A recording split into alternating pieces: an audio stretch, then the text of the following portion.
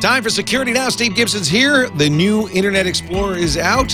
How secure, how safe, how usable is it? Steve's got his review coming up next on Security Now. Netcasts you love. From people you trust. This is Twit. Audio bandwidth for Security Now is provided by Winamp for Android, the ultimate media player for your desktop and Android device, featuring wireless sync. Download it free at winamp.com/Android. Video bandwidth for Security Now is provided by CacheFly at CacheFly.com. This is Security Now with Steve Gibson, episode 293, recorded March 23rd, 2011, IE9. Security Now is brought to you by GoToAssist Express. If you're in tech support, solve problems fast with the leader in remote support software. GoToAssist Express for a free 30-day trial. Visit gotoassist.com/security. And by FreshBooks, the easy online invoicing service that gets you paid quickly and makes you look more professional. Get started with a free package today at freshbooks.com. It's time for Security Now, the show that covers your security, your privacy, everything you need to know about protecting yourself online, and in the process, I think does a pretty darn good job of teaching all of us the fundamentals of computing technology. And that's thanks to this guy, Mr. Steve Gibson, who's been doing it for an awful long time now, starting with the light pen he wrote for the Apple II computer. His many columns, loved those columns in InfoWorld magazine. What was the name of that column? It was Tech Talk. Tech was Talk. the name of that. Yeah, you may remember. I originally called it Behind the Screens, but CompuServe had a trademark on that name, and so we were told we had to change it. So I just said, "Well, Tech Talk." How long did you do that? That was 8 years. Wow, or maybe 9 years. I learned so much from that. That was a great column. It ended up, Dvorak was there with me at InfoWorld, and Robert X. Cringely. Oh yeah, the original, not the current one. Right. There have been many of them. I don't think the current Cringely is actually the same Cringely as was there in the early days. I don't know one way or the other. It's a character. It's like Betty Crocker. Right. Yeah. Right. And well, I have to say, and I'll give you full credit, there were a few people that early, because I started getting into computers late 70s, did start early on writing I wrote for Byte, wrote for InfoWorld, did reviews. But I was learning in the early 80s, and the way I learned was you, Dvorak, Jerry Pornell in Byte Magazine, Steve Ciarcia's Circuit Seller in Byte Magazine. Yep. There was just a handful of columns, and I read them religiously. InfoWorld was weekly, which was great, so I read it every week. And that's how I learned. That's how it was great. So I owe you, I don't think I've ever thanked you, but I owe you a debt of gratitude. Well, as you said, it's all about fundamentals, and I guess I view everything from that standpoint, from that foundation, and so it gives me a perspective that other people don't have. Who haven't been doing it since they were 4 years old. I do wonder how kids today, because we were all, personal computing was a new industry, so we were all kind of learning together, and there was this great, exciting time. It would just be overwhelming today, Leo. I mean, it's so big, you'd have to be looking at it thinking, where do I start? What do I do? How do I make a difference? It would be daunting, I think. And there are those magazines are long gone. There are no magazines anymore, really, to speak of. They're all very small. Dr. Dobbs' Journal, that was another one of the good ones. Running Light Without Overbite.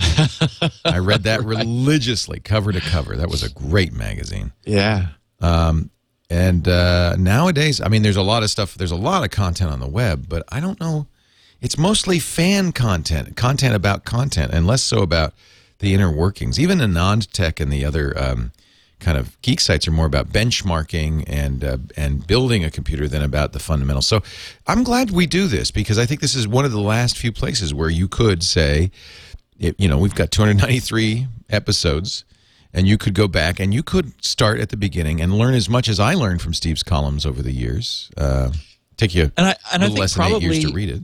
I think probably it sneaks up on people because we didn't start out by saying we're going to tell you about the fundamentals, because some people might have started to snore thinking, well, why does that matter? But by sort of folding that stuff in, it's like, oh, I'm glad to know where this came from. Yeah. Because, it gives it some richness and some background. Well, you've done it as needed. So if you, we can't talk about crypto unless you understand the fundamentals of crypto. So it's always been, yeah. Well, today, what are we talking about?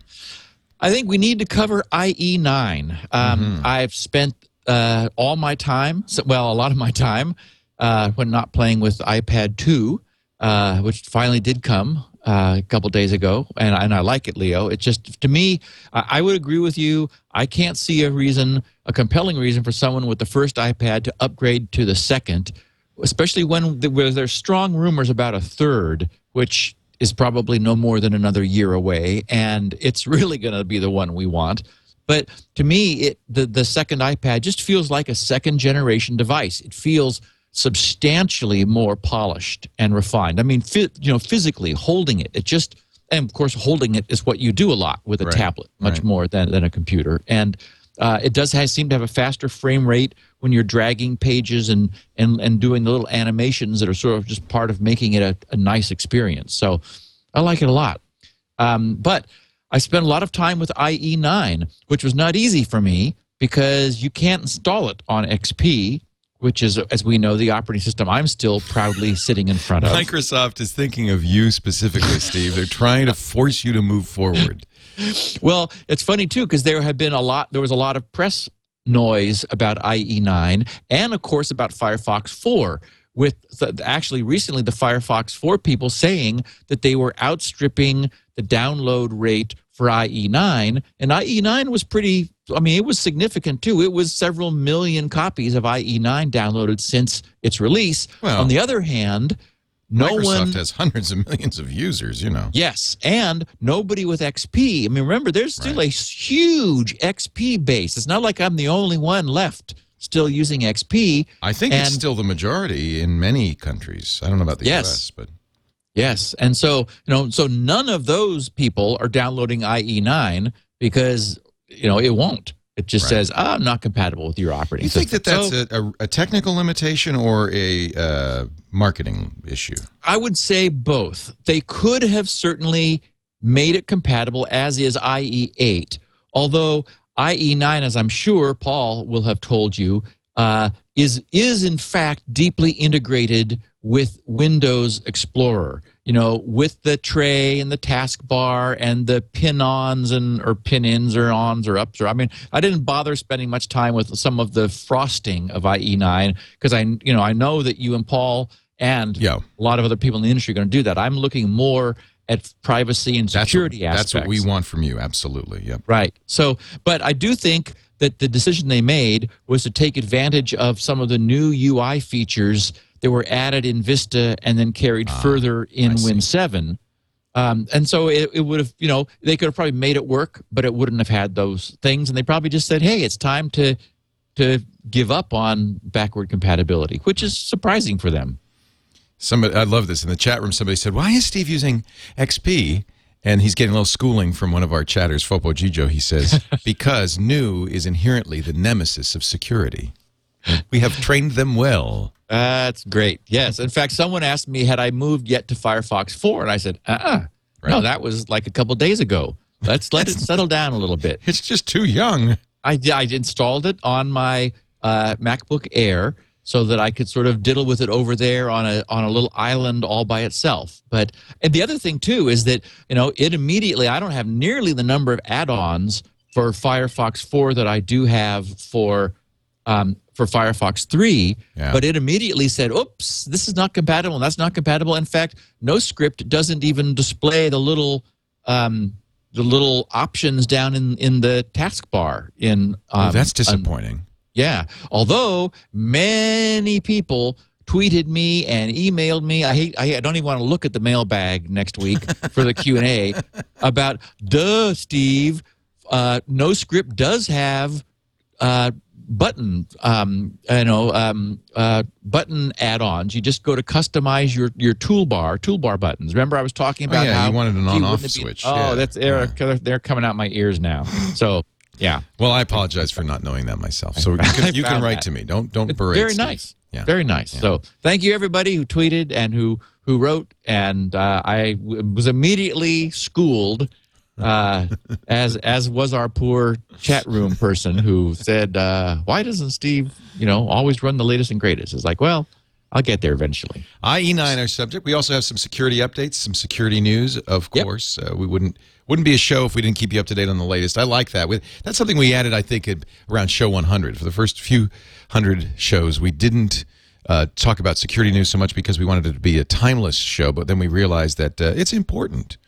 Yeah. It's important to know the latest, so we'll bring you those updates in just a second. Though before we go any further, I would like to talk about our friends at Citrix, who do a great product called Go to Assist Express, really aimed at the kind of people who listen to Security Now, the people, the experts, the geeks, the gurus, the IT support professionals that others go to, whether professionally or just as friends, for help.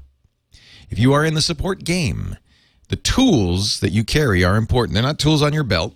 Although we always knew when the IT department was coming down the hall at Tech TV, because he used to wear a big keychain and you'd hear jingle, jingle, jingle as he came down. But the tools that you carry may be on a CD or on the web, or a USB key. Those are the tools that are most important, the software tools that you use to help people solve their problems.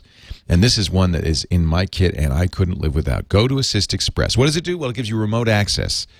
How many times have you been on the phone and just wished you could reach through the phone and fix the problem? It'd be so much quicker, wouldn't it? Well, now you can. Even if the client doesn't have this installed, you just get in a chat or you send them, or you email them a link. They click the link. Of course, you've schooled them not to do this, but you say, look, I'm going to send you a link. This link is safe. It goes to the website, gotoassist.com. You download the very small little Java thing. It won't take more than 30 seconds if they're on a broadband connection. It's very quick. And now they're ready. You can get in their system. You can see what's going on. You can modify stuff. It's as if you're working on your computer, but through Go to Assist Express. Works on Macs, PCs, completely cross-platform. You can support a Mac from a PC and vice versa. It has some features designed for support. The back end, of course, is this great remote access that Citrix is famous for. But it also has some additional user features that you're going to love. The ability to do 8 sessions at once. So you start a scan on one machine and install on another, and boom, boom, boom, you just move, boom. Makes you so much more productive. It allows you to do a survey on what the operating system is, exact versions, exact service pack number. You can also find out what security software is running, anything running in the background, in fact. Chat, of course, while you're working on the system, so you can tell your client, look, I'm doing this, I'm doing that. I can go on and on, but I just want you to try it free for 30 days. They have day passes and a 30-day monthly subscription. Depending on how often you do this, one will be right for you. But you've got it free for the month right now. Right now. Visit gotoassist.com/security. Gotoassist.com/security. Find out where Frost & Sullivan, an industry analyst group that focuses on this sector, named Go to Assist Express the worldwide market leader, #1 in remote support. It's very simple. gotoassist.com/security. And we do thank Citrix. They're great supporters. I talked to Michael over at Citrix, and I told him that we want to do a parade from the old studio to the new studio. It's kind of be about mid-June. I want to invite all the hosts. I want you to come up. It'll be your chance to see the cottage. You've never been here. Never been there. And then see the new studio. And we're going to just each carry one last bit of stuff. That's Although a great I was idea, thinking for the host, I was thinking we should actually make a banner that says "Security Now," and you march behind the banner. It's only 2 blocks. No kidding. I was just about to ask, how long a distance is it from cottage to I think it's downtown? like the world's shortest parade. I'm going to get some bagpipers, float. We'll have a float. But Michael says, I told Michael about this at Citrix, and he said, oh, we want to sponsor it. So we'll have a sponsored parade. It'll be a lot of fun. The final stuff moving from the cottage to the new studio. And that's then a great idea. A big party. That's the main thing. I want to do a 24-hour live party. You're invited. You can abuse the restaurant next door before they abuse you. Oh, they'll be catering it. They'll be thrilled. So let's start with the security updates, I guess, because it's funny you didn't put this in your notes, but I just was doing an update. Apple did a big update. Right, a huge 300 and some odd meg update of OS X. Just catching up security stuff, standard next version of OS X, and it took about an hour for me to get downloaded, and then it sits and rebuilds itself in a sort of a non-applications running mode, and then restarts, and you've got the next version. So it doesn't seem like anything's changed, but I know there are a lot of security patches and all sorts of stuff. Yeah, no big feature changes. We talked last week about the recently discovered, at the time recently, zero-day exploit for Flash, which was being exploited by people who had a malicious Shockwave Flash file embedded in an Excel file. Then there was like a third layer. I can't quite remember what it was. But anyway, it was being used for targeted attacks that Google said were politically motivated somehow based on their observation. And Google Security also recommended, I'm getting myself confused. That was the MHTML mistake that was politically motivated that Google said use the fix-it to disable yourself. Right. And we still have no fix for that over on the Microsoft side. But we did get a fix for the auth DLL problem, which was actually part of Reader and Acrobat, but exploited through Flash. And so 2 days ago, when we're recording this on March 21st, Adobe did release updates for their various versions of 9, Adobe Reader and Acrobat 9. They are holding to not releasing one for X or 10 because they're saying that their built-in protections are holding over on that side, and so they're going to wait until summertime to update on their schedule in their normal cycle, their quarterly cycle. But they were unable to do that for people who were still using 8 and 9.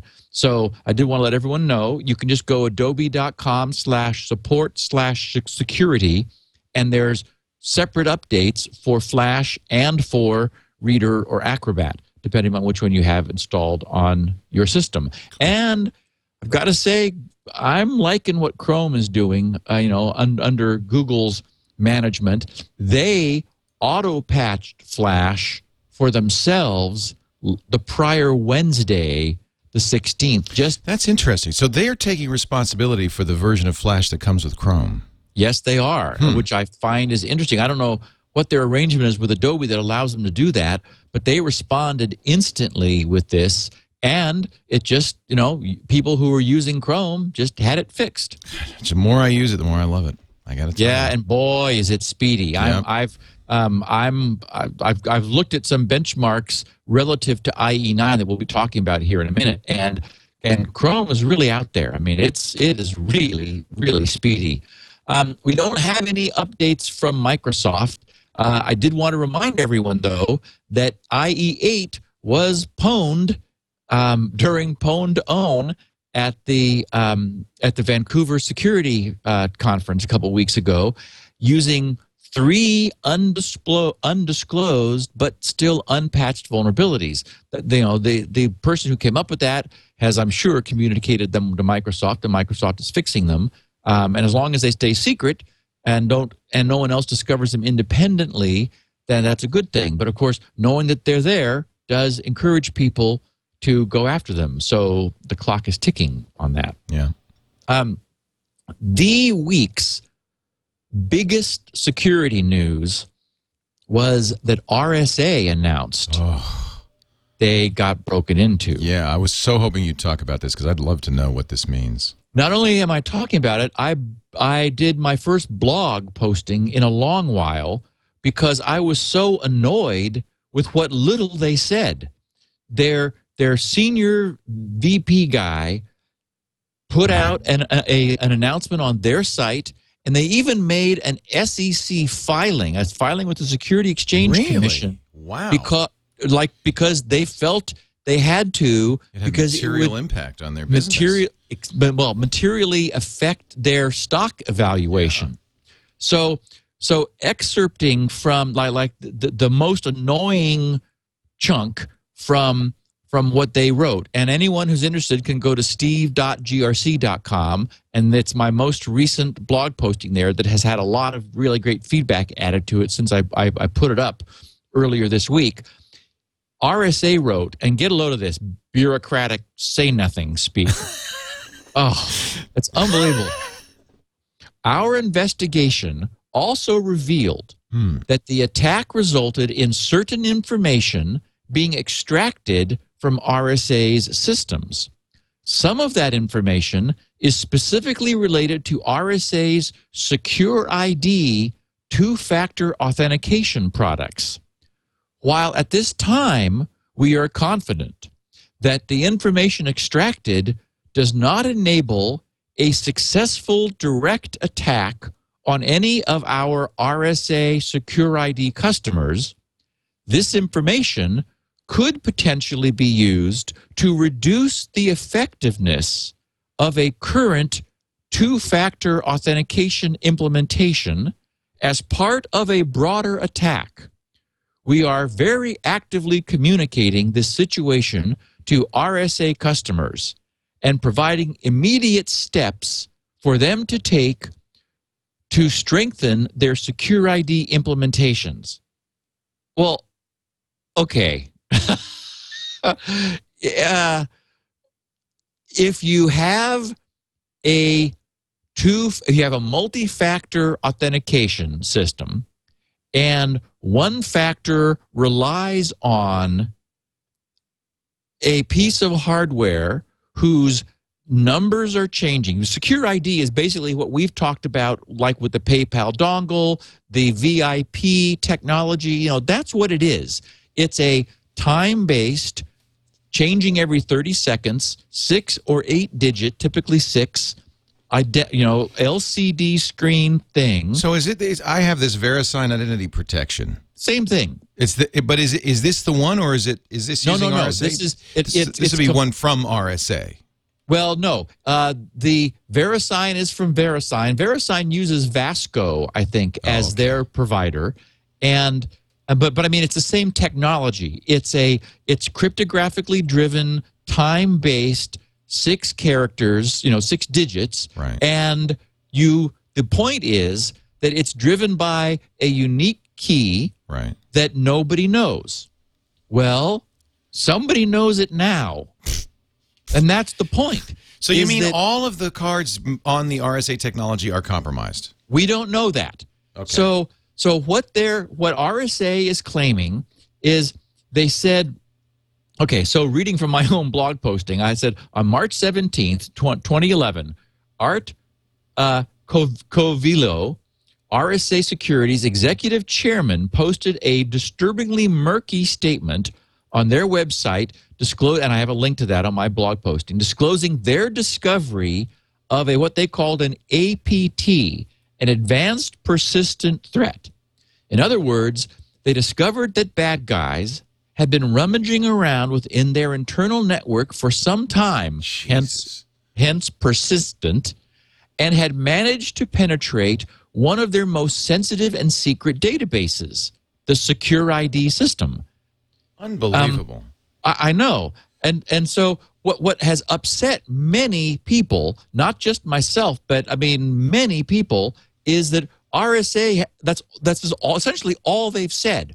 But then they also said other things like, make sure not to let people see the serial number on your RSA dongle. Mine's VeriSign. It's hope they haven't been compromised. No, VeriSign is completely different. Okay. So I don't want to confuse anybody. Yeah. Completely different. RSA has something called Secure ID that is their take on, adding a hardware token or a software token. You can also do, software. But a lot, by the way, I want to just point out that this is widely used in government. Oh, yes. And by spooks. 40 million.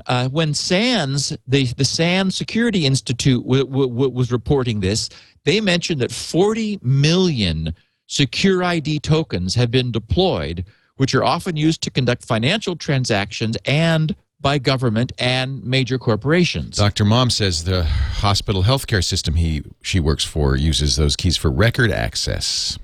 Yeah, I mean, this is big. So in my blog posting, essentially, I took the position of, okay, they're not saying anything, but what they did say was that their Secure ID two-factor authentication system had been compromised.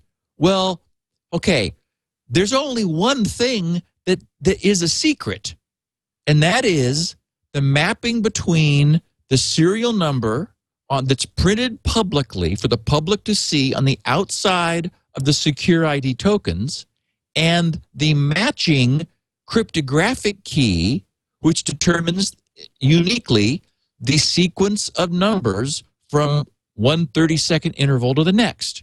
So if anything has been compromised, that's what's been compromised, because there's nothing else to be compromised. In fact, that's their entire business. And that's the worst thing that could possibly be compromised. Jesus. So, oh my God, it's really bad. So, and there's way down toward the end of the comments, I link to another person's blog posting that I liked a lot, because he essentially, took them even further to task than I did. And there have been people privy now who have seen the letters that RSA has sent to their corporate customers. They're basically their CYA letters, which are essentially telling the customers to be much more careful with their own networks and with their own disclosure of things relating to secure ID, like don't let people know what the serial numbers are. See, it used to be fine because no one knew what the secret key was that the serial number mapped to. But if that database has escaped RSA, if that's been exfiltrated, and I mean, to be sympathetic to RSA, and I was at one point, I said, bad things happen. And if people are using toy operating systems, which is what we're all sitting in front of, Windows is a toy. Look at what a catastrophe it is from a malware and virus standpoint.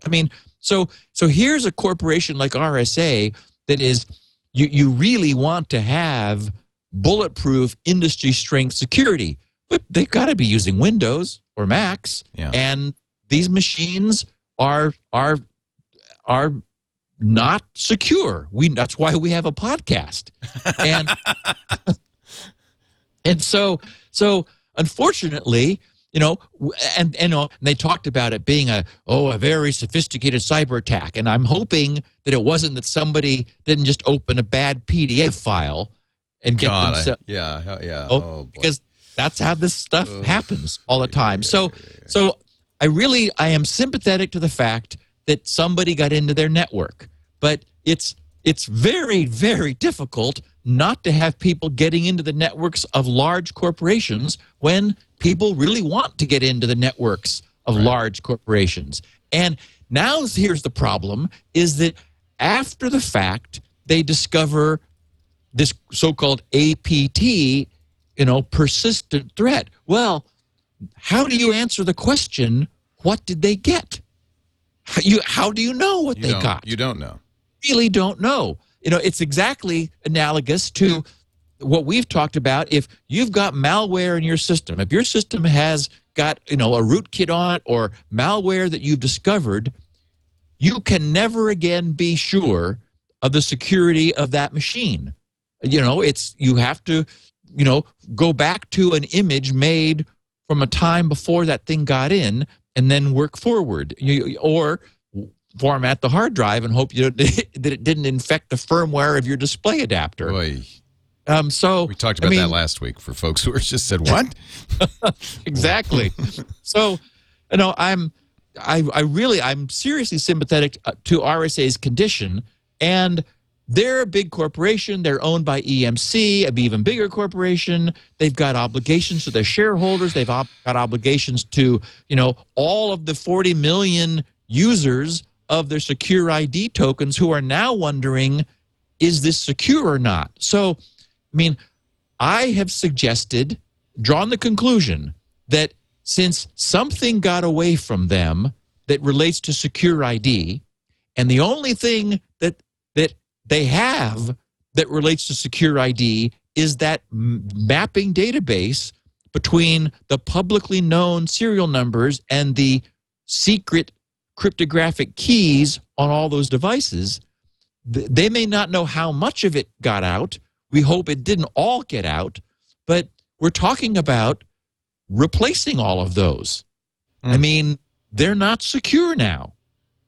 So what RSA seems to be telling their customers is, well, try to keep all the other factors as secure as possible, because the one you bought from us You're screwed.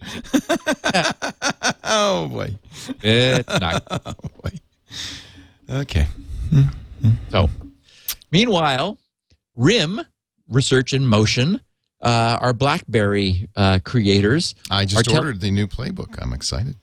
I was going to ask you, Leo, if I were to get a Android tablet, what do you think? You think, because the playbook is supposed to support Android? No, the playbook is not. It's QNX. Oh, I know, but it apparently supports Android apps. What? You haven't heard that? Yeah. No. Oh, that's exciting. That's good news. That opens up, of course, a giant app store.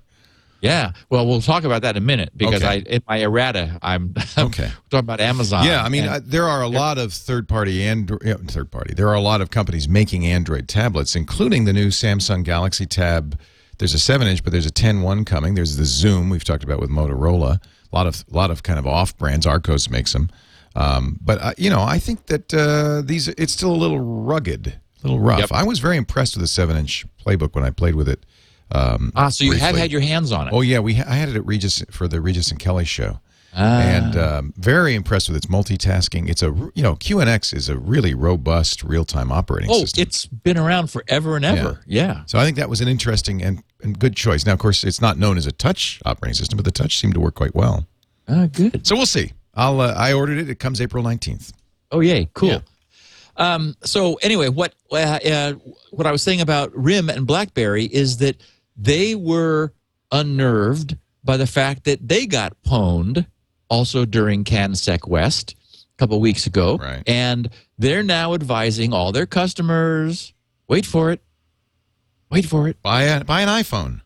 disable JavaScript. Oh, well, there you go. Oh, where have we heard that? Right as rain. Exactly. So it's a flaw in their WebKit-based browser Yes, it's in the WebKit. BlackBerry. Yeah, that's interesting. And you need to disable JavaScript. Now, JavaScript is not the problem, but you need JavaScript, wait for it, to exploit the flaw. Yes. You do. So just turn JavaScript off on your BlackBerry. I don't ever use my BlackBerry browser because it's the crappiest terrible browser on the planet. Yeah. Oh, my God. It's just like, it's just horrible. I'm surprised to hear it's WebKit based because it doesn't seem like it's got anything going for it. It sort of hurts the reputation Yeah. of WebKit. I don't know what it's doing most of the time, but I don't have my BlackBerry to browse. I have it for messaging, and I think it's the best messaging You bet. platform there is. So You bet. that's what I have it for. India, speaking of BlackBerry, India and BlackBerry are in the news again with the Robert Crow, who's the BlackBerry VP of Industry and Government Relations, quoted as saying, "Holy smokes," because India's Home Ministry, which is responsible for domestic security, has informed BlackBerry that it will require the ability to intercept communication data sent via email capabilities of the BlackBerry handset.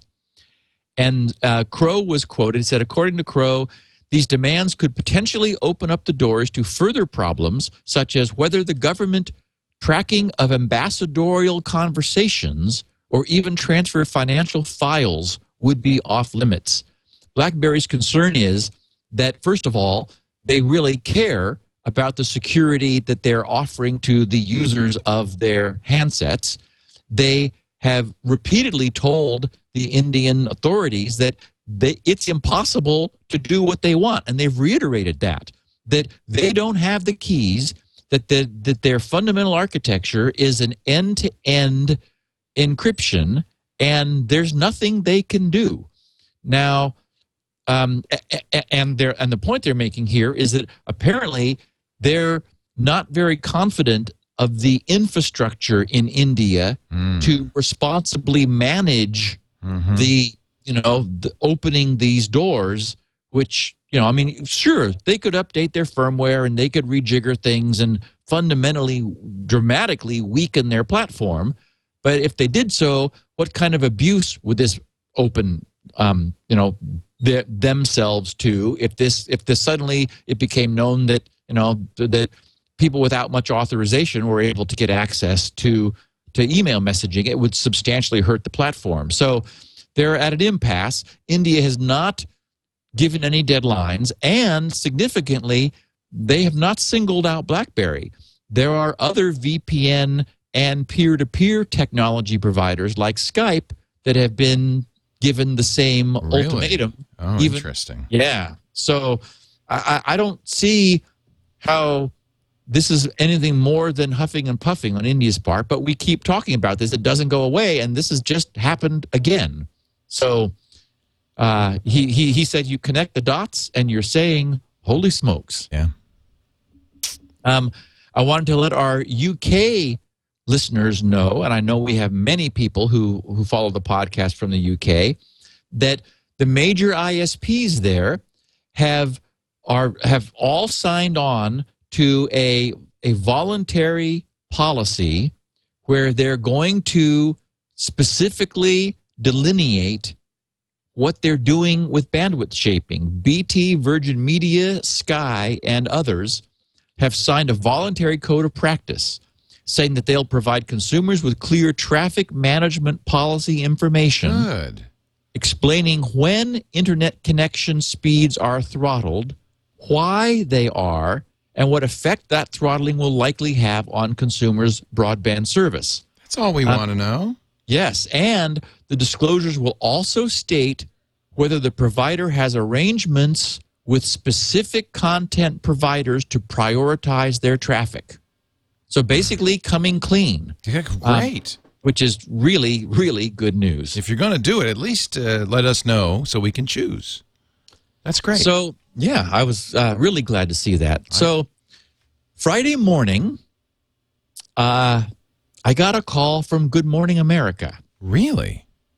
Who they wanted someone who could talk on the issue of celebrities, cell phones, and email accounts and things being hacked.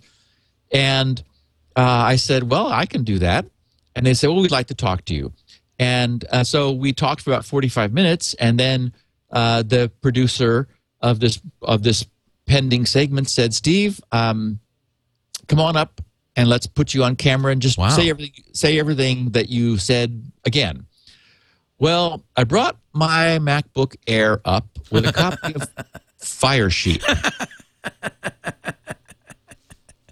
That must have been fun.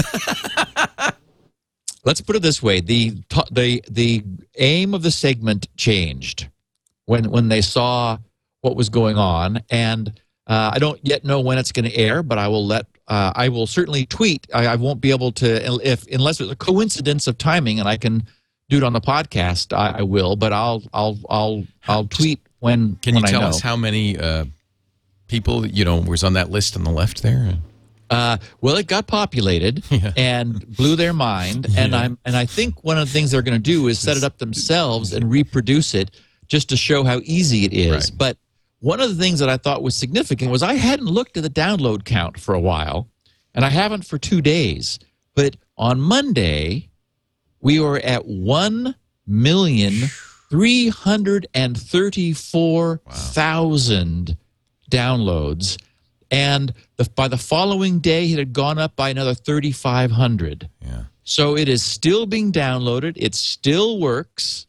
And now the good news is it's having an effect. Ars Technica just yesterday put out a large column, and about halfway down, they said something like, and I'm just paraphrasing from memory, but it was like, Fire Sheep, how a good UI can change the internet. And of course, you'll remember this is why I was celebrating, with a caveat, why I was celebrating the release of Fire Sheep. That's why Twitter now has, always HTTPS. That's why Facebook has it. It forced Google to go, site-wide more than just using it in Gmail. So, I mean, and I'm really happy that Good Morning America, a widely watched, nationwide network morning news show is going to, aim some more light on this, because this will, raising the awareness of the danger. First of all, it's really good to do, to let people know what the dangers are, but to get the word out is so important too. I'm actually surprised they're going to do it, because their issue is going to be, this is going to scare the pants off people, and unfortunately the fix is kind of technical, and but I'm glad they're doing it. Now, for those go ahead. For those who don't know what FireSheep is, we did a show on it, and a good description. But the short answer is turn on WPA2 on an open access point, and don't use open access points that don't have security. Right, and for those services that do allow you to use HTTPS, try to do so. Turn those settings on in Facebook and Twitter and on Google accounts. Yeah. So if you put into Google, how do I install and use FireSheep, you get 886,000 links. It's pretty easy. Lots of people want to know that one. Yeah. So wow, 1.3 million downloads that's since stunning. we were talking about Isn't this. That amazing. Yeah. Jiminy Christmas. I got a tweet that I wanted to share from someone who his handle on Twitter is BioTurboNick, who said, just found a bunch of Trojans via an MSSE full scan that weren't found by the quick scan. That's good to know. Yes, he said the shocker, they were all Java related. So we've been talking recently about Java and about removing it unless you needed it, and because it's becoming a problem. I mean, it is it's like we fix one thing and then the bad guys move to the next soft target. After we harden that target, they find something else soft. But so this is, the built-in, anyone with Windows has it now, the Microsoft tool, and I think you can just in the run dialog, you can put MS or MRT or it's MRT. Yeah, MRT, and it'll open it up. Yes, and then you can click thorough scan. I tell people on the radio show to do this, and I'm glad to hear. Well, I'm not glad, but it does reaffirm my inclination to do a thorough scan if you think you have a problem, right? Because it's better, right? I also discovered, to my surprise, just yesterday, and we're in a errata section now, so I get to be a little weird here. This is, I don't know if errata is the right word. Miscellanea. Tidbits. Miscellanea. Yeah. Okay. Oh, you're right. You're right. That William Shatner turned 80. I heard that, and it stunned me. 80! I can't believe he's 80. He looks fantastic. Yes.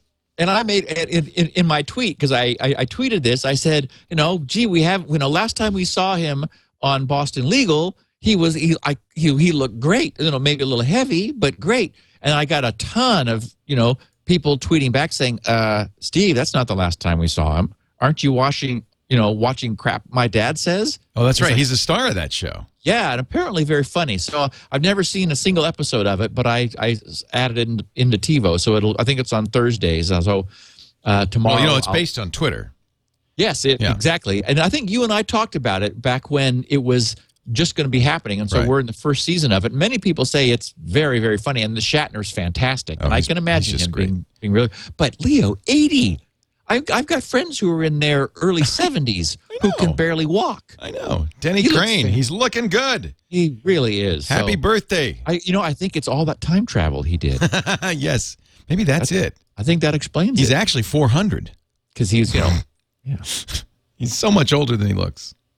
And there was also something interesting that I ran into on the Tech Dirt site. By the way, before we go on, there's another fellow celebrating a birthday on Saturday. Uh-oh. Yeah. And he doesn't look a day over 80 either.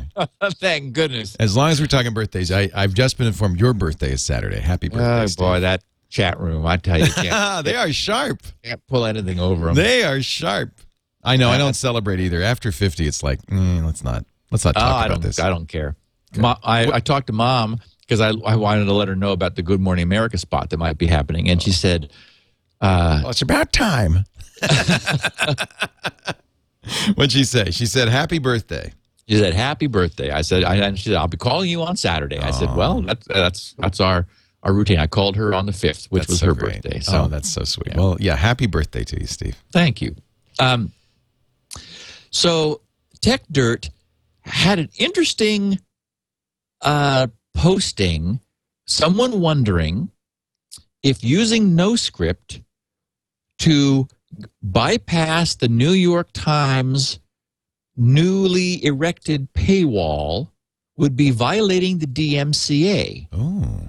And I thought that's interesting. Now, apparently, so a little bit of backstory. The New York Times has generated a huge amount of kerfuffle since announcing that it's either this week or next week that they're no longer going to be free.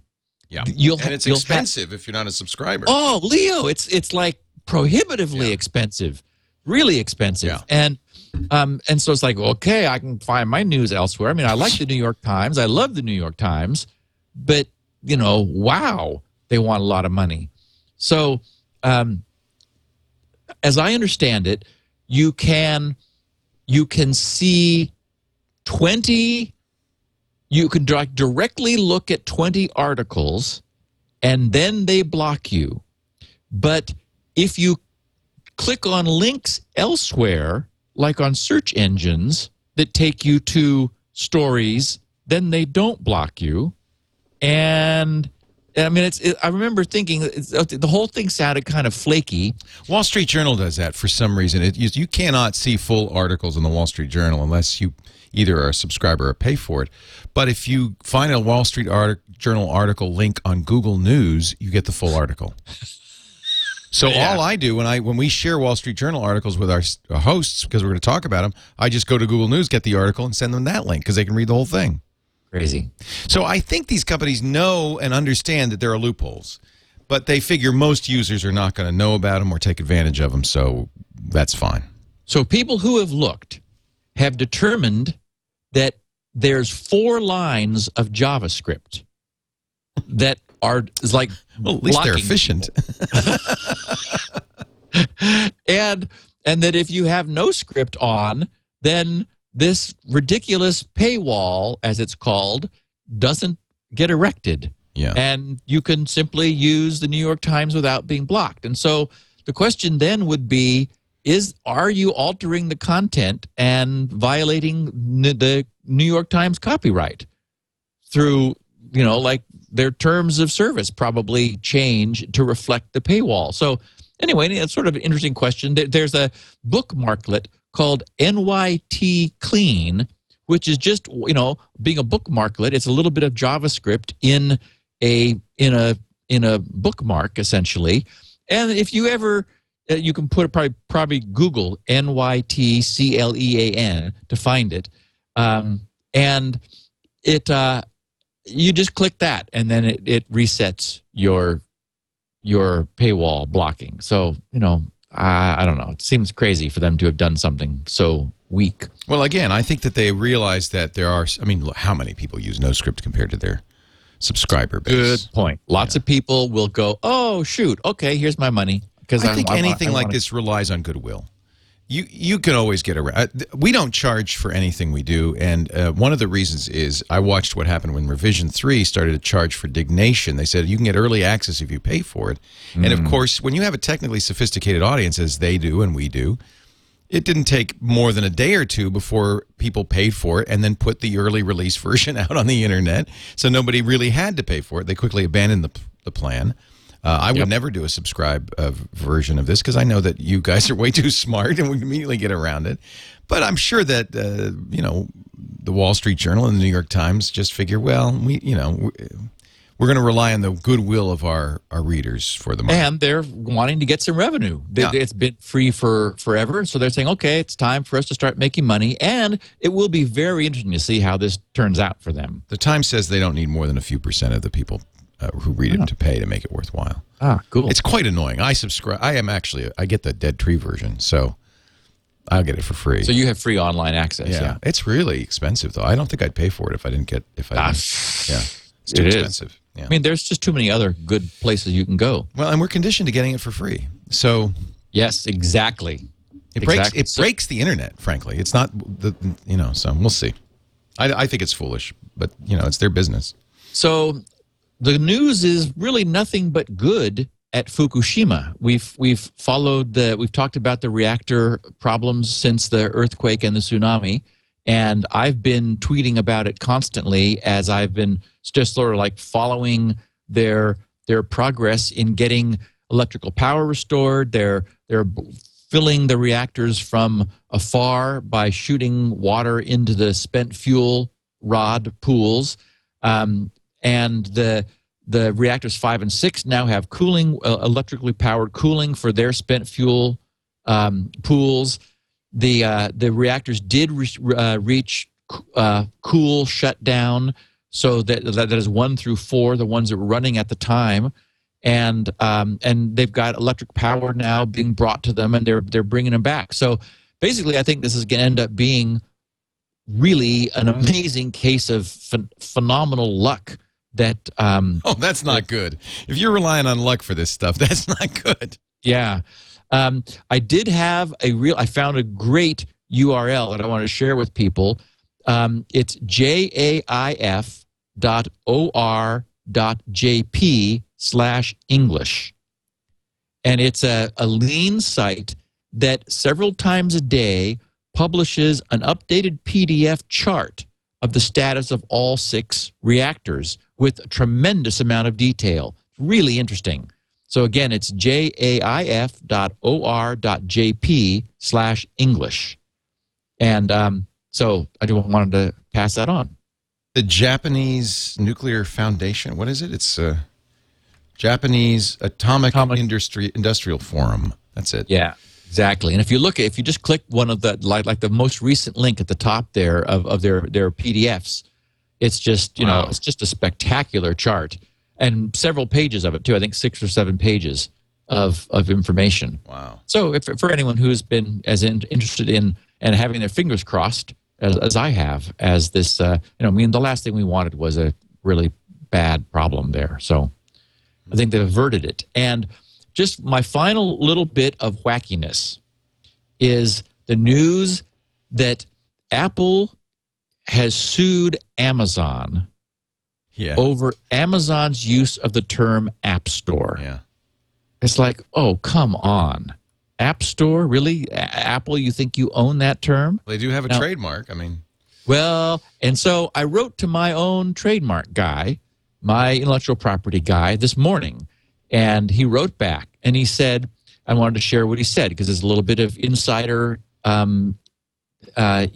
industry info. He said, it is an interesting case. Apple based its U.S. application for the mark App Store on a foreign registration from Trinidad, likely hoping to go under the radar as opposed to filing directly like normal. Now, and understand, the reason they did that is that normally App Store would never qualify. I mean, it'd be like too generic. It's exactly. Well, it's descriptive, and that something that's descriptive is immediately disqualified for trademark registration. Interesting. It's why something like Kleenex, the word Kleenex tells you nothing about what the product is.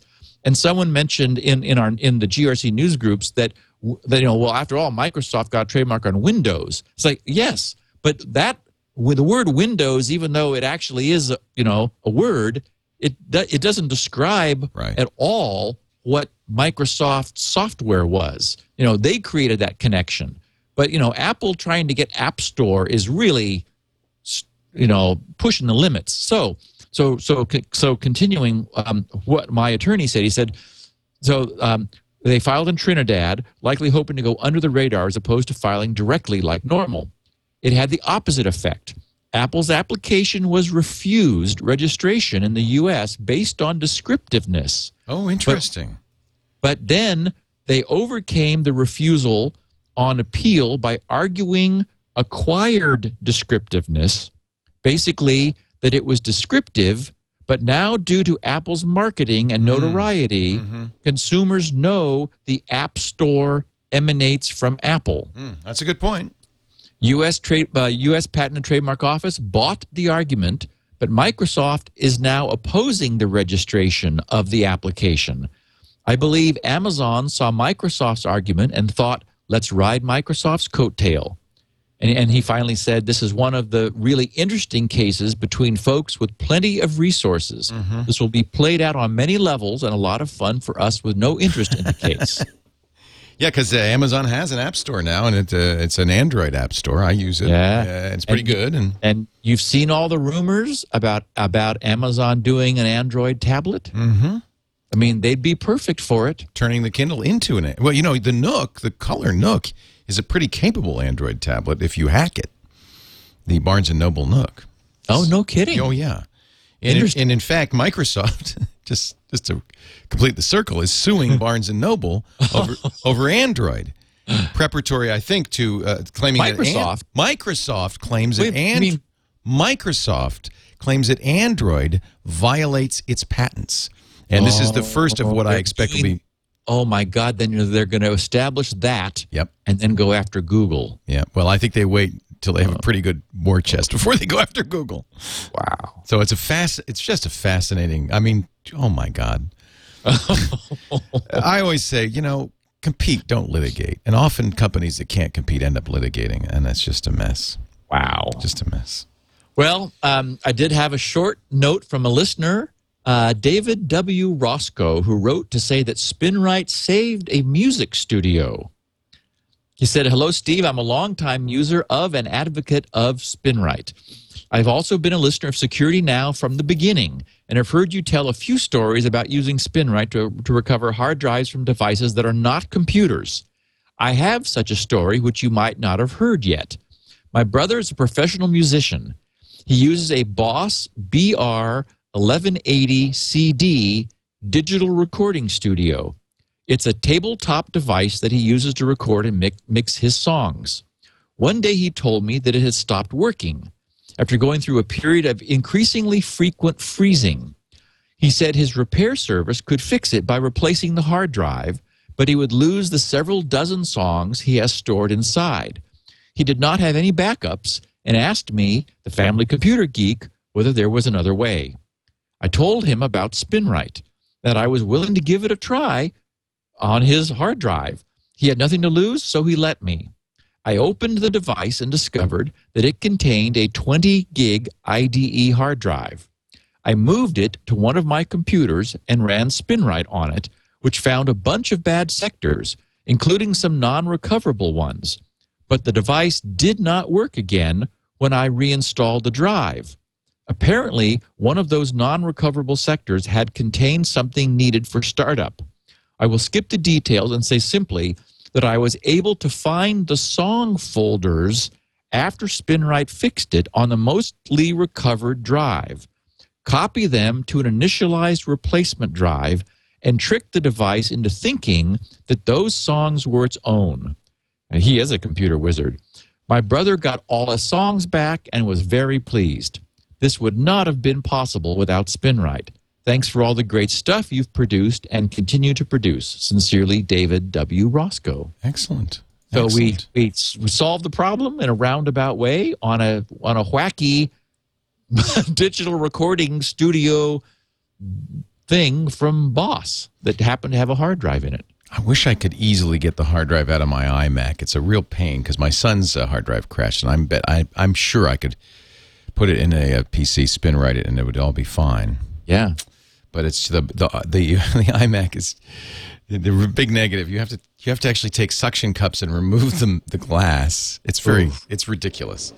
Colleen did it. She's got more nerve than I did some time ago when the hard drive on my iMac here died, and I remember watching her do it, and I thought, oh geez, I ain't doing that. No user serviceable parts inside there. She can weld, so she can pretty much do anything. Well, she had nerve. That was the thing. I mean, that just takes nerve. It was like, suction cups to remove the glass. It was crazy. I think I might have to try it, though, just to see. Or a hammer. That would be the other way. Hey, before we get to the meat of the matter, which, of course, is IE9, we're going to talk about that in just a second, and the deets, internal deets on IE9, whether you can trust it. Let's talk about FreshBooks, our great sponsor. FreshBooks.com. If you are a consultant, you have any occasion to invoice people, you have your own business, you're a lawyer, you're a doctor, you bill for time and hours, this is the solution. For many, many years, I did my own invoices with Word, and it was painful to say the least. But, I got it done.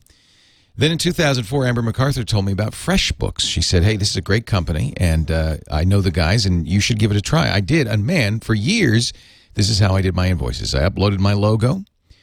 These invoices are so easy to generate. You do it online on their website. Press a button. They email the invoices. For an additional charge, you can have them print, stamp, and mail the invoices. And I always did that with a few of the older clients because I knew they wanted paper invoices. But here's the reason I love the email invoices. There's a button on the email that says, pay this invoice now. They click it, and they can pay you with a credit card, PayPal, or 11 other payment services, electronic payment services. So it's really easy for them to pay. And I can tell you, when it's easy to pay, you get paid more quickly. In fact, on their 2007 user survey, FreshBooks customers said they got paid on average 2 weeks faster. Of course they did, because it's just so easy. Now, if you have a client that doesn't pay, they've got the great late payment reminders. You can automatically have those invoices resent at the time, the intervals of your choosing, with any message you want. Saves you a lot of time on delinquency. And if you do hours, if you bill by time and hours, they've got a great FreshBooks mini books app for the iPhone that's free. You can manage clients, send invoices, run timers, and much more. You can use the timer on the website as well, and those hours go right into your invoice automatically. I liked it because I was invoicing in Canada as well as the U.S., and it handled Canadian currency and U.S. dollars automatically. It looked great, it was effective, it was flexible, and I tell you, it took all of the pain out of invoicing. Here's the best part. Free for up to 3 clients. So if you're a small business, you want to try it out, set it up right now. FreshBooks.com. All day this month, they're having a drawing every single day for a birthday cake for a new FreshBooks customer. You can win a free birthday cake. It may not be your birthday this month, but it's Steve's, so you can enjoy it for Steve. Of course, 256-bit SSL encryption. All facilities are SAS 70 compliant, so yes, it's secure. No worry about anybody snooping on your invoices. I love FreshBooks. I know you'll like it too. Find out why 2 million people have used FreshBooks in the last 7 years. You might be one of them. FreshBooks.com. Try it free today for up to 3 clients. Easy online invoicing. You're going to love it. IE9 just came out. What about last week? Microsoft pushed it out. People have been using the release candidate, but now the official version is out. Doesn't automatically update in Windows. You have to, when you open IE8, you get a little button that says, would you like to try IE9? But I think they said something like 25 million people have. So it's out there. So it's really good news. I don't think it matters. But it's really good news. It is in many ways a state-of-the-art web browser for Windows, and that's just a good thing. I mean, it's, as we know, Internet Explorer has been losing market share. The more really good browsers come in, the more people get pried away from IE. I famously got pried away over to Firefox. I'm not going back, because I love the Firefox ecosystem. You were on Firefox for a while, having left Safari on the Mac, and now you're a Chrome user. Big-time Chrome fan, yeah. Yeah. But one of the problems that the whole industry has had is that IE has really been a boat anchor from a standards standpoint. Famously, there were some things that version after version after version from IE5 on, and these are multi-year gaps between, Microsoft just stubbornly refused to fix or to do. The event model, now that I'm a JavaScript programmer, I'm I'm having to work around IE specific stuff all the time. And finally in 9 they've actually gone overboard, if that's possible, with support for standards. And so it represents a massive investment on Microsoft's part to create a browser which is as standards compliant as they are. And in fact, they're now more standards compliant than anybody else. Oh, interesting. Good for them. They really are. I've got some numbers here that I'll cover. But so this was two years in the making. They announced their work on 9 shortly after the release of 8. And this was like at the developers conference in 2009 that they said, okay, we're going to start working on IE9. And, and they began bringing pieces of it out. It's got strong support for CSS3, Cascading Style Sheets 3, and Scalable Vector Graphics, SVG technology. Their score on the ACID 3 test is a 95 out of 100. Whereas IE8, which, was 2 weeks ago, was 20 out of 100. Well, that's a big improvement. So it's a huge improvement. And Firefox 3 is a 94. So and IE8 just collapses completely and fails. What? Doesn't even. What? Yeah, it just it's a disaster. So so they've really done well there. It's got a new JavaScript engine. Code name was Chakra, which compiles to native Intel machine language using its own thread in the background to leverage multi-core processors. So your page comes up and it starts to go, and then if you've got a multi-core processor, the background just in time, the JIT compiler will take off and basically turn your JavaScript into native code. Now, what's interesting is that while it is much faster than any IE before it has ever been, it's still not very fast. It's a contemporary browser, meaning that it has joined the ranks finally of Firefox, Opera, and Chrome, which and I guess really Safari is lagging behind now in terms of their technology, but it does support HTML5 audio and video natively. So this is what we're beginning to see is for if all you really need, for example, Flash for is displaying movies, is displaying movie clips or video. You no longer need Flash when you've got HTML5 video support, and HTML5 wants H.264 video, which is our standard MPEG-4 container. So we're moving away from the dependence on Flash for video that we've traditionally had. Lifehacker just like a couple days ago did a set of benchmarks on Firefox, Chrome, Opera, and IE. IE9, meaning IE9 was, so Firefox 4, Chrome, I think 10 and 11. 11 is the dev release of Chrome at this point. Opera 10, or the latest version, I think it's Opera 10, and IE9. IE was the slowest one of those to start up. It was the slowest on JavaScript, but it was able to finish, which IE8 hadn't been able to do.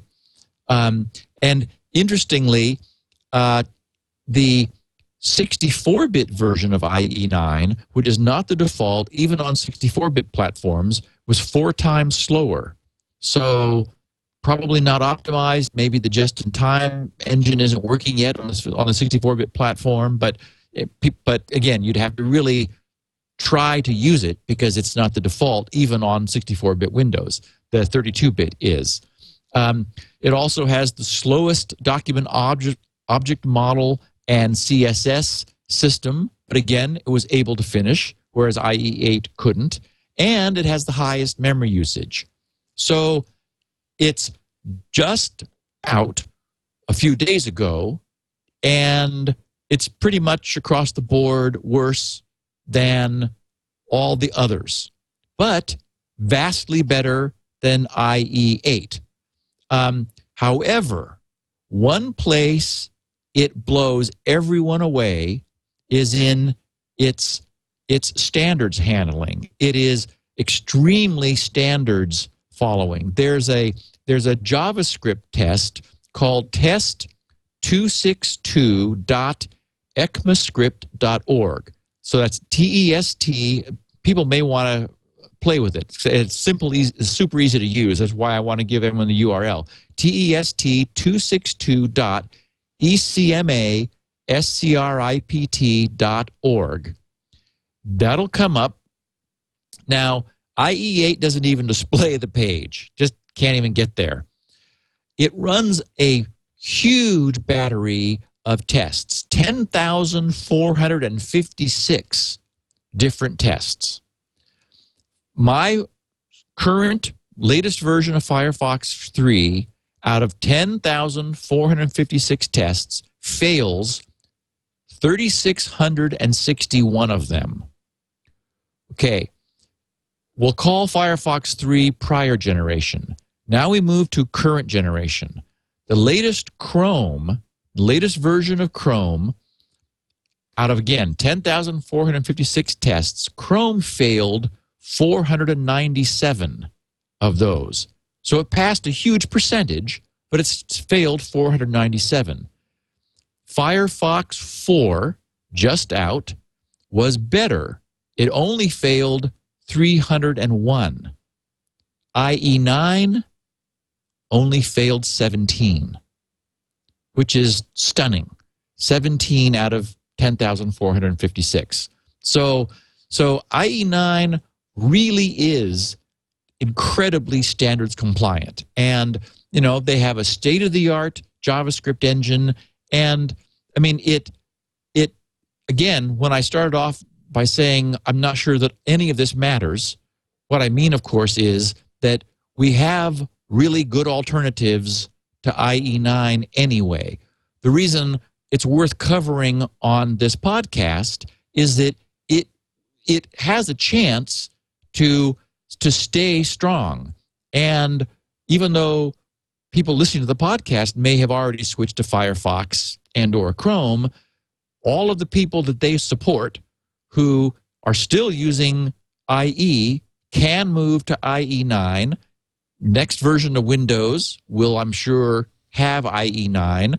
We've seen that the adoption rate of IE9 among Windows users who are conscious of this is strong. So it matters. Okay. It also matters in terms of what Microsoft has done from security and privacy, which I'm impressed by. We've talked briefly about tracking protection lists, so-called TPLs. This is something makes me nervous, and I'm going to explain why, but it's potentially very nice. IE8 had sort of what was called in-private filtering, which was part of in-private browsing. And the way in-private filtering worked was if you went to a bunch of different websites and IE noticed that there were common third-party sites that kept being invoked by the first-party sites you went to, IE8 would adaptively, and this is impressive, it would adaptively add them to a filter saying these are trackers because you're going to all these different you're going to all these different first-party sites, and like, you know, doubleclick.net keeps popping up as being pulled by these first-party sites. And you know, so it was a way that IE8 would adaptively recognize tracking behavior. So that was impressive. The problem is that in private browsing wasn't something you could turn on and have stay on. You had to deliberately go there every time you started up IE. So it's like, okay, I don't know if Microsoft was afraid to do this full time, or they wanted to offer it, but they didn't. They felt that if they allowed you to turn it on and have it be sticky, it would be too aggressive. Who knows? But the good news is that's changed with IE9. We now have these things called tracking protection lists that are files you can get from third parties who maintain them for you. The syntax of the file is very simple. No nightmare of even XML nesting stuff. It's just a simple, flat text file. The first line, in order to qualify, has to have the word filter list in it somewhere, which qualifies it as a tracking protection list. You can then put comments in by starting them with a pound sign. If the first character is a pound sign, the rest of the line is ignored as just being a comment that's human readable. If the first line starts with a colon, then that's a setting line. And at the moment, there's only one setting that's supported, and that's expires equal, and then a value which must be between 1 and 30, which is the number of days that IE can wait before checking for an update. So this is very nice. It means that you're able to add one or more of these TPLs, and IE will maintain them for you. It will go back to the source URL, which it keeps, and refresh them as this changes for you. Now, there's an additional syntax for specifying what is and is not allowed. If a line begins with a plus D, then it's followed with a domain name string specifying what domain this applies to, and then an optional string where the URL must contain that string to qualify. And the plus means that this is an allowed domain. That is, we're going to allow IE to fetch content from there when this is being fetched in a third-party context. So when your web browser is going to some site, if the page you load then makes references to other domains, they're checked against this list. So if that domain name occurs on a line that has a plus D on it, it's allowed. If it's a minus D, then it's not allowed. And after the domain, also for the minus D, can be a string which, if there, must be present for that line to qualify.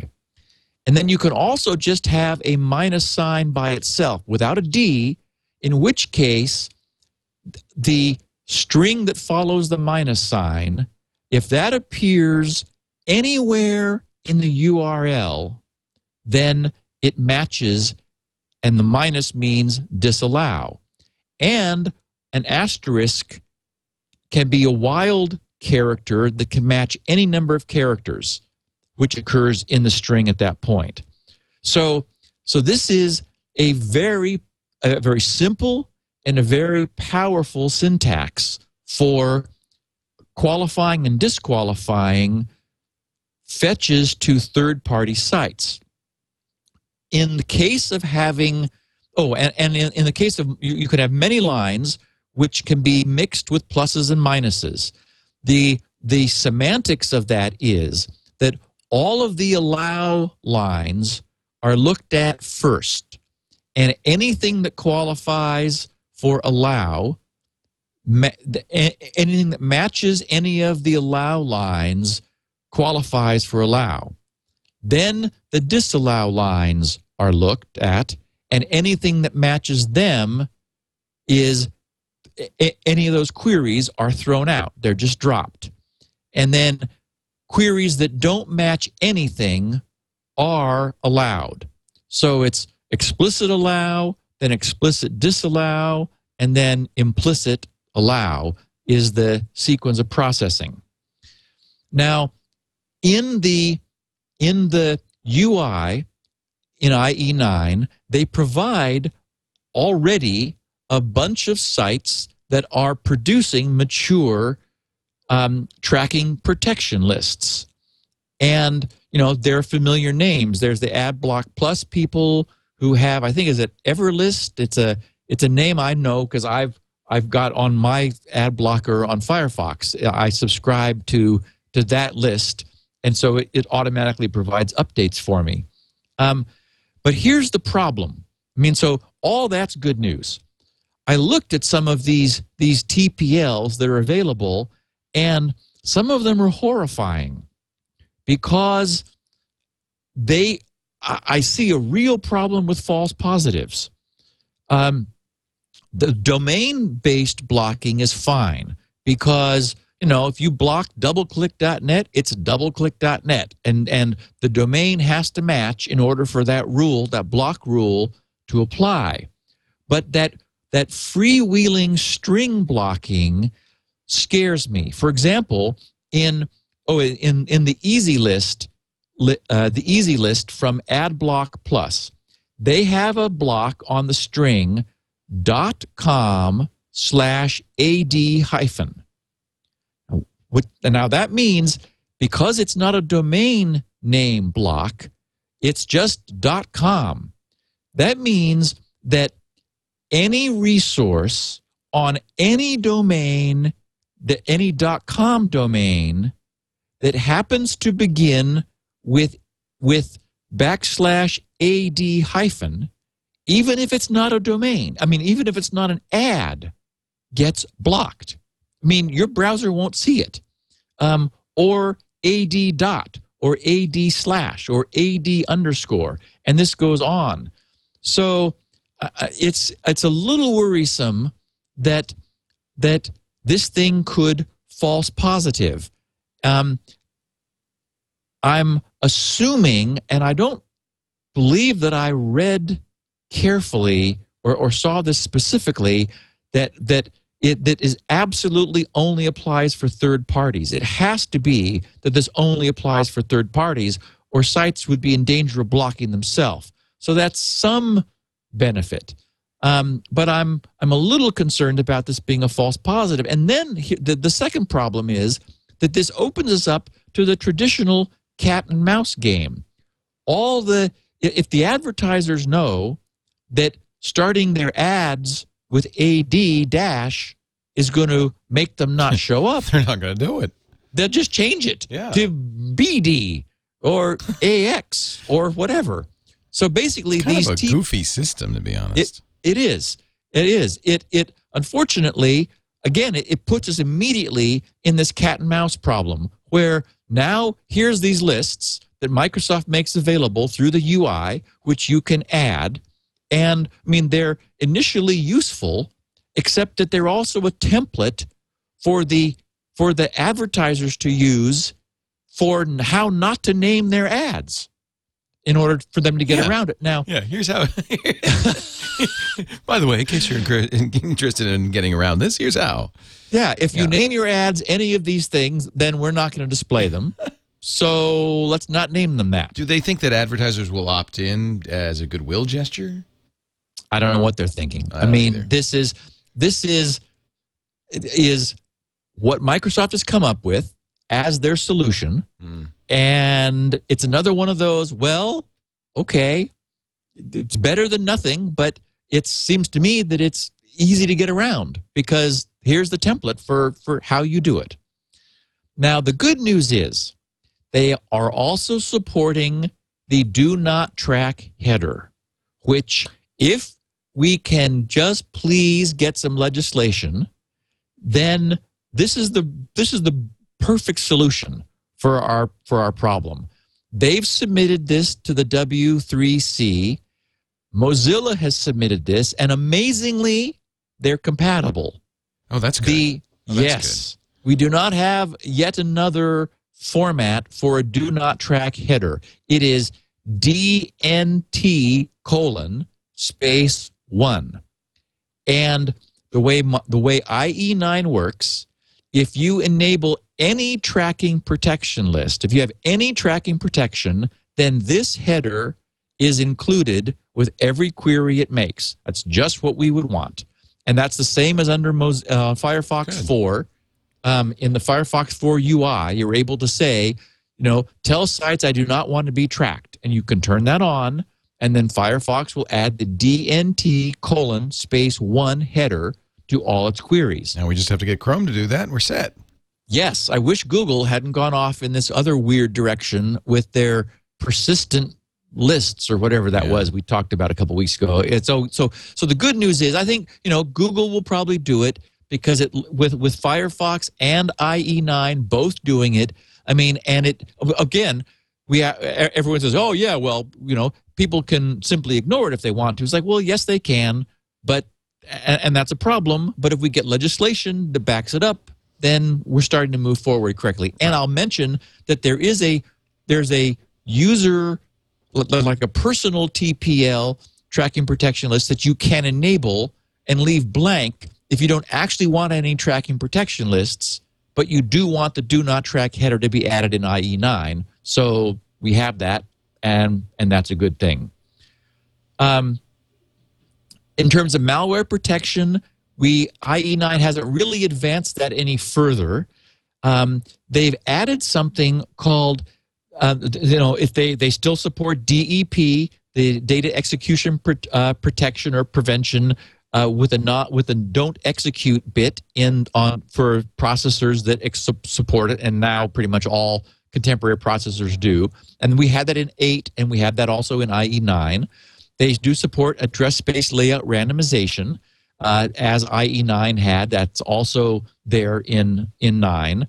And safe structured exception handling to handle structured exceptions. There were some exploits of that. That is, the bad guys figured out how to actually use structured exception handling, which is essentially it's a way for a programmer to say, if in the following block of code anything bad happens, come here so I can handle it rather than just die.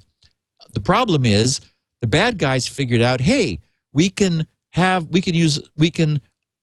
subvert structured exception handling so that when we do have a buffer overflow, it'll come to us rather than killing the application. So naturally, they figured out how to commandeer that technology. The good news is that IE9 has enhanced that. They now have something called SEHOP. Carried away with our acronyms. SHEOP. SHEOP. Well, thank goodness. This is Safe Exception Handling Overwrite Protection. Holy SHEOP. Yeah. Which validates the validity of the structured exception handling chain before dispatching exceptions to it. So it makes sure that the bad guys haven't overwritten the structured exception handling before it's being used. And significantly, that's being implemented on a per process basis, not just on a per DLL. These other things like DEP and ASLR, remember that DLLs had to be recompiled specifically to enable that. And so we've even seen some exploits which took advantage of the fact that a couple DLLs in earlier versions of IE still hadn't been recompiled, and so they were loading into known locations. They were not using ASLR for themselves, and that's all it took for the bad guys to take advantage of that. Boy. So, and then finally, IE9 has been compiled under Microsoft's latest state-of-the-art C++ compiler, which and IE8 was not. IE9 was, and it adds support for something called stack buffer overrun detection, which is something built in at the compiler level, which should make IE9 more robust against those kinds of exploits. Now, the thing that impresses me the most is, for the common user, is something new in IE9 called Smart Screen Application Reputation. What we're all used SAP. or SAR. SARP. SAR. SAR. Smart Screen Application Reputation. We're Sapper. all used We'll call it Sapper.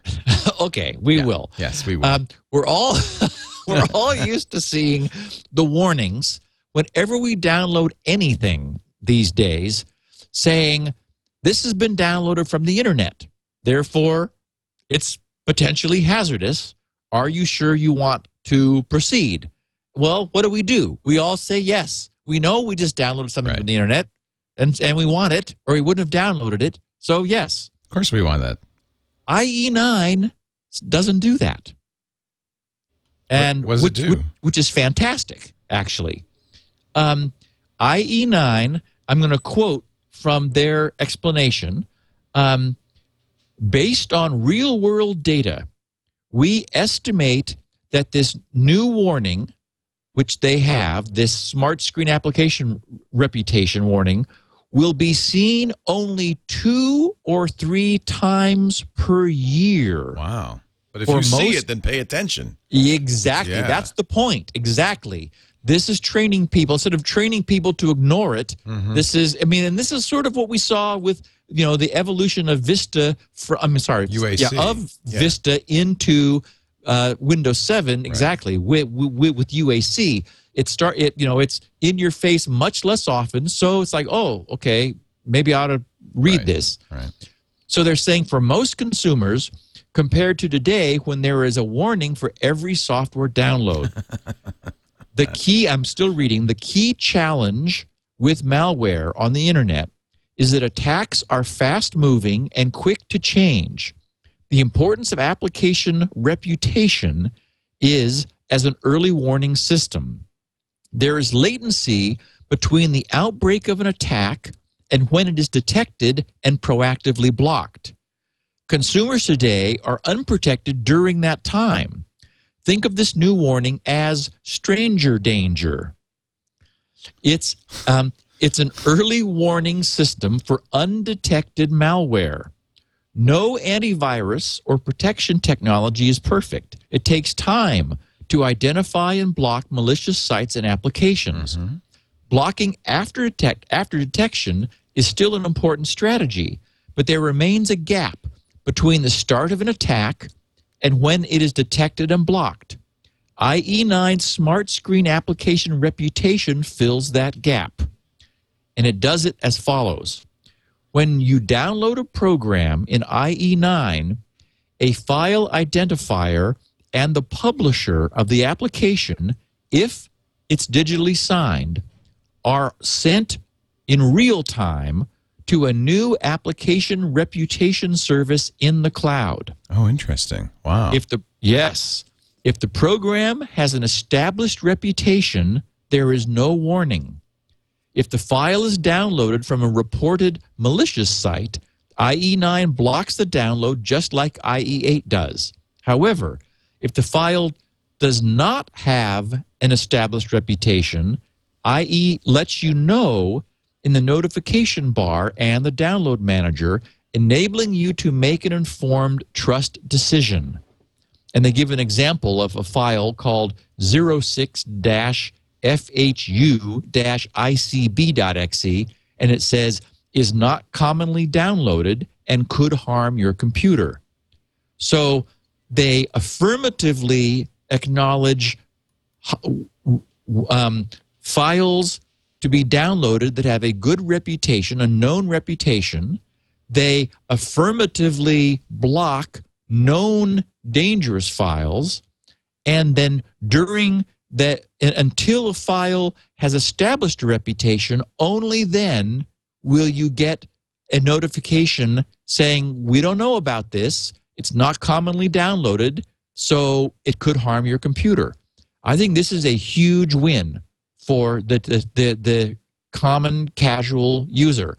And this is the kind of thing that Microsoft can do, invest in this kind of a large infrastructure, which and like ecosystem for a major feature that it's really hard to compete with. I salute them. I think this is a tremendous feature. I think it's going to benefit a lot of users. Of course, we got to hope they keep this database up to date, but I'm sure they will. Google does something similar. I mean, they'll let you know if it's a known site with some problems when you search. Well, and I would imagine it's happening on the fly and automatically. No doubt it ties into, the MSRT technology to their own virus stuff, things you download. I mean, every time you download, it sends notification to the cloud. So we'd also need to be, once upon a time, we would immediately twitch about this from a privacy standpoint. It does mean that your downloads are trackable, which, needs to be remembered.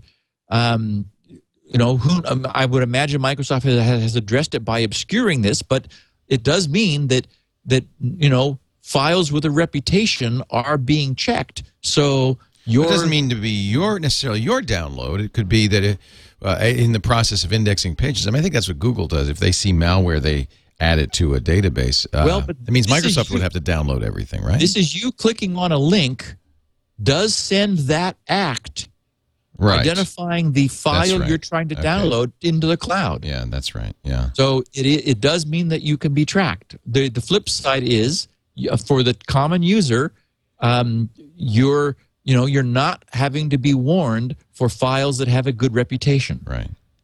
That seems sensible. As long as they don't it could give you a false sense of confidence as well, right?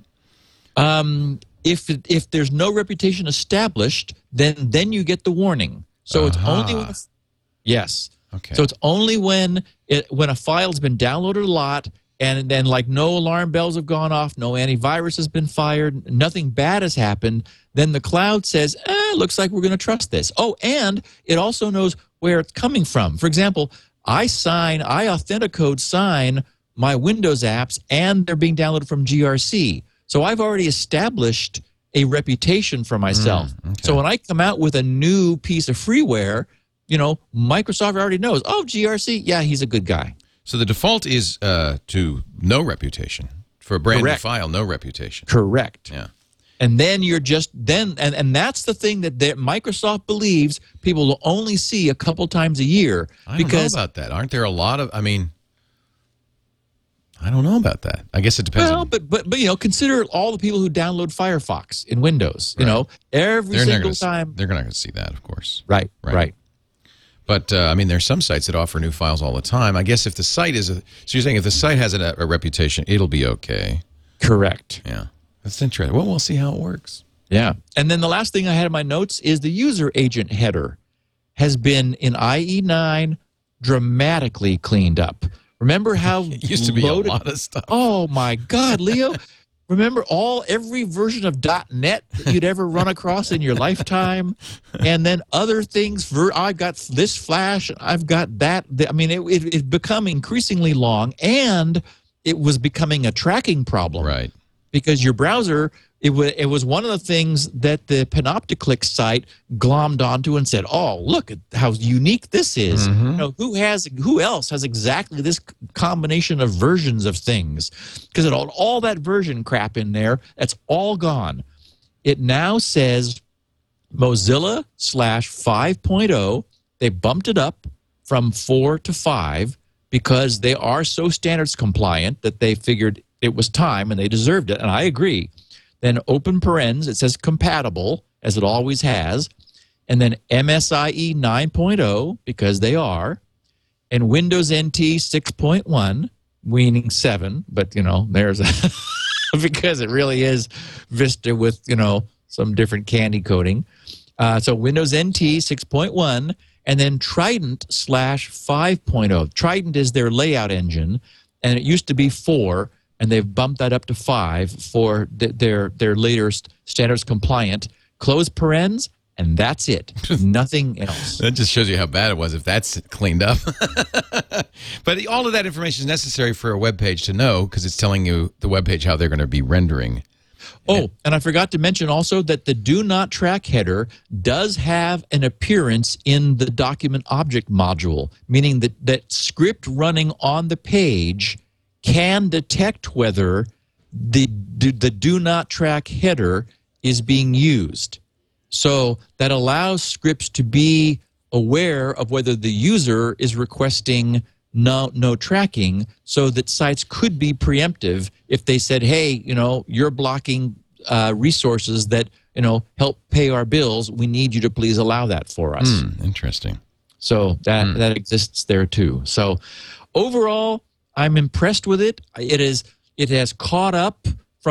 largely caught up from a performance standpoint. It is, frankly, it's the standards leader at this point, and then these standards are not easy to pass. I mean, if you've got something like Firefox 4 that is typically state of the art with following standards, still failing 300 tests of ECMAScript 5. Although it's 300 out of 10,456, and I looked through them, and they're not horrible, game changer things. And Chrome failing 497 of them, almost 500. But still, IE9 only fails 17. Very impressive. So very standards compliant. We'll see how the tracking protection lists fare. A little bit of improvement in their security model, their layered security model, and some nice user side improvements with the so-called smart screen application reputation for things that you download. Overall, I'm impressed. I mean, I'm staying with Firefox. I was going to say, what you're going to switch? I love all the goodies. No, I'm not going back. Yeah. And I can't use IE9 because I'm on XP. Oh, still. that's right. Yeah. Yeah. I just love Chrome so much. I probably won't, but it's nice to know that you can if it's safe. And remember, if you're using Windows, you're using IE9 whether you like it or not, because Windows uses IE so often to render things, and many applications do as well. So you don't get the choice in a number of situations. Yeah. Steve Gibson is at grc.com, the Gibson Research Corporation. That's where SpinRite lives, the world's finest hard drive and maintenance utility. You've got to have a copy if you've got hard drives. Go there to buy it. You can also get lots of free things at grc.com, including free copies of this podcast in 16 or 64 kilobit form, complete show notes, and he even gets transcriptions done so you can read along as you listen. grc.com. We've got the video on our site, twit.tv/SN. In fact, if you want to watch live, we do this show live every Wednesday at 11 a.m. Pacific.